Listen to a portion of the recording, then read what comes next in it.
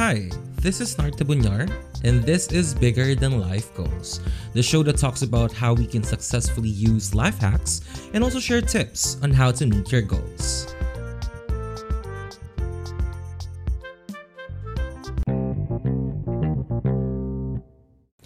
On our episode for today, we're going to talk about how do we apply in the BPO industry in the Philippines, and what are those things or the requirements that we need to take for us to pass. One of the most dynamic and fastest growing sector in the Philippines is actually the information technology, which includes the business process outsourcing. So the industry is actually composed of 8 subsectors, and knowledge process outsourcing is one of those, and it also includes back offices, animation, call centers, in which we are all familiar. We also include software development, game development, engineering design, and even medical transcription. And in the Philippines, the IT BPO industry actually plays a major role in the growth and development of the economy. Applying in a call center can be easy if you know what to do. So you just need to have enough confidence and also determination to pass. You will also need good communication skills to ace your interviews. Now, just a heads up, in the BPO industry, knowing how to speak English is not the only factor to be considered, because there's a lot of things that comprises it, like your analytical skills, how you process information, and whatnot. So you also need to be able to sell yourself and make your recruiters like you. Now, in the BPO, for you to apply, you need to go through several steps, such as making a resume, going through some interviews and tests, even signing a contract, and then finally getting your requirements ready. So you need to prepare for each of the steps and plan out what you should be doing so that you can get in no matter how hard the screening process is. So here, we'll be giving some tips on how to ace the screening process on the BPO industry. One of the sectors that involves BPO industry is actually call center work. And for those to our listeners who are a newbie to this industry or just starting to plan things out for their career, so one of the pressing question is, what is call center really? So I'm here to help you get that information and hopefully get you some insights on starting your career. Before we look on the steps in passing the call center, let us first look into the work scope that you will be facing once you're there. So in a call center, you will be obviously taking calls, but before you can do that, you must actually learn the ins and outs of the product line or even the services that you are working for. You can't just pick up the phone and answer a call without being trained, getting the catch of that. So you need to become an expert first. You will be undergoing rigorous training. Some of them actually takes a week, or some of them even months. You need to take that before you hit the floor and answer calls. Now, just a little bit of a background. I've been with the BPO industry for almost like 4 years, and I've been to several companies before. I won't name it because I don't want to be spam on this. So initially, my account is for retail, and then eventually after that, I was transferred to a telco account, which is an account that really stresses me out. Something that really challenged my abilities, because in the telco accounts, there's a lot of things that you have to do, like taking calls, getting information about the bill, explaining how their phone work, or even being a tech support. And then after that, after a couple of years, I transferred to a company near my home, and luckily I've been hired as a trainer there, and right now I've been handling food delivery account. Going back to what I'm saying, once you're onboarded and once you start taking your call, your task now is to provide a high quality service and also expertise both to your clients and to your phone customers.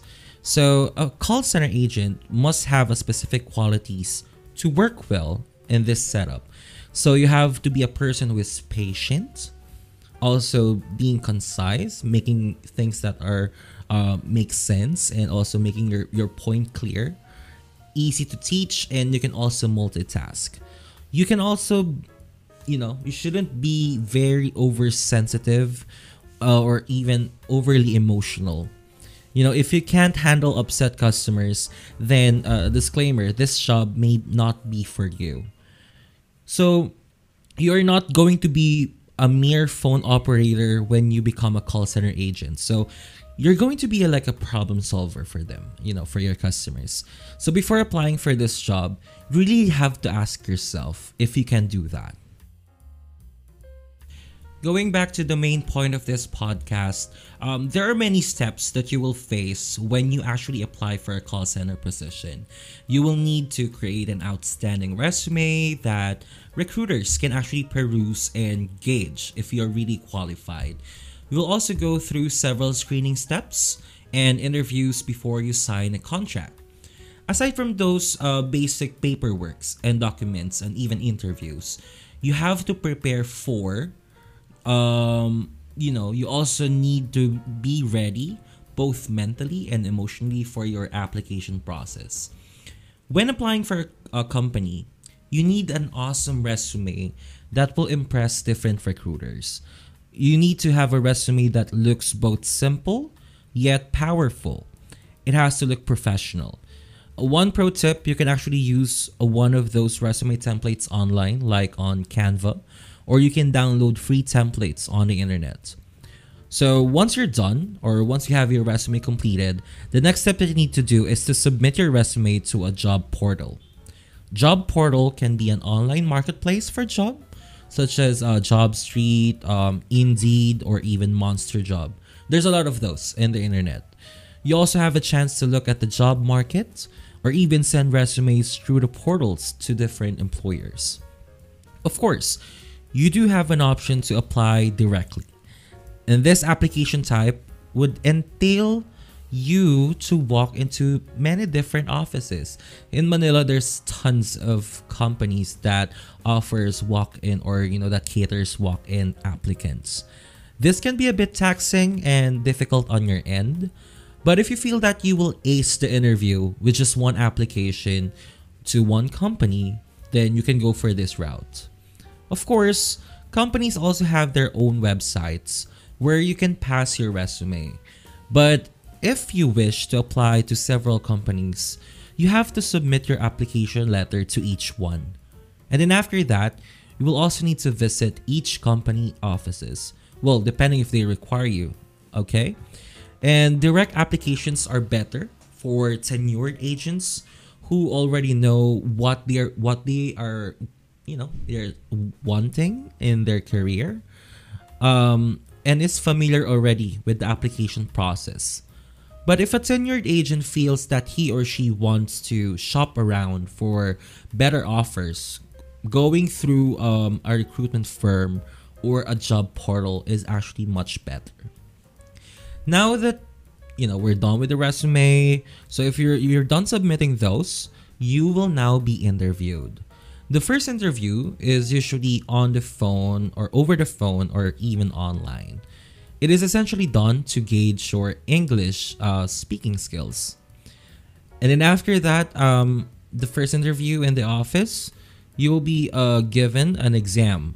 So the exam normally takes an hour or so, depending on the company that you're applying for. And these exams are used to check your IQ or grammar or even typing tests for non-voice accounts. Most of the time, the exams are about English proficiency and logical reasoning.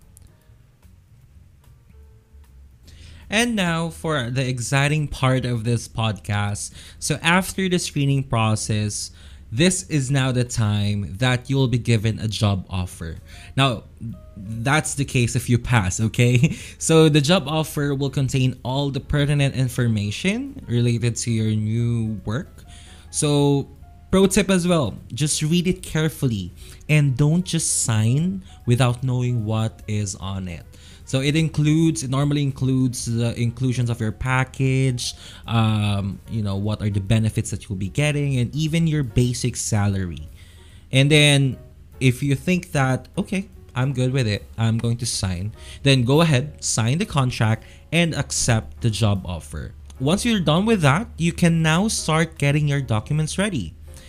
In the Philippines, usually they require birth certificate, diploma, college documents that includes your grades, even NBI, or you have to undergo medical examinations or lab tests. And then after that, once you have all of those requirements in place, you are now ready to work. So congratulations. And then after that, on your day one at work, you can drop by on the HR office to submit your documents. Now, you need to be early so that you will know which area your training rooms will be at. Ask the guard at the reception to guide you. Well, in the Philippines, normally we send, or in the call center companies in Manila, we send text messages or even emails that contains information about who's going to be your trainer, what time is your shift, and also what are those things that you need to bring on your day one. Now, very precious tip that I can provide to everyone is punctuality. You have to be punctual. You have to show the company that attendance and tardiness will not be an issue for you. Of course, you have to disclose that. You have to disclose your proximity to the company, and also let them know if there's any instances that will make you late for work. So those are the things that you have to remember. Just be transparent to your trainer. Just be transparent to your supervisor. And a lot of BPO companies are really open. They're really open when it comes to communication. They give you tips. They give you steps to take if in case that you don't have your requirements ready, or there are some emergencies or unforeseen circumstances that will affect your work. And that's it. Pretty much that's the steps that you need to take for you to get a job in the BPO industry. And I hope that you like our episode for today. I hope that you're able to get insights, you're able to plan things out for your career, and I really do hope that you'll be successful when you start your career in the BPO industry.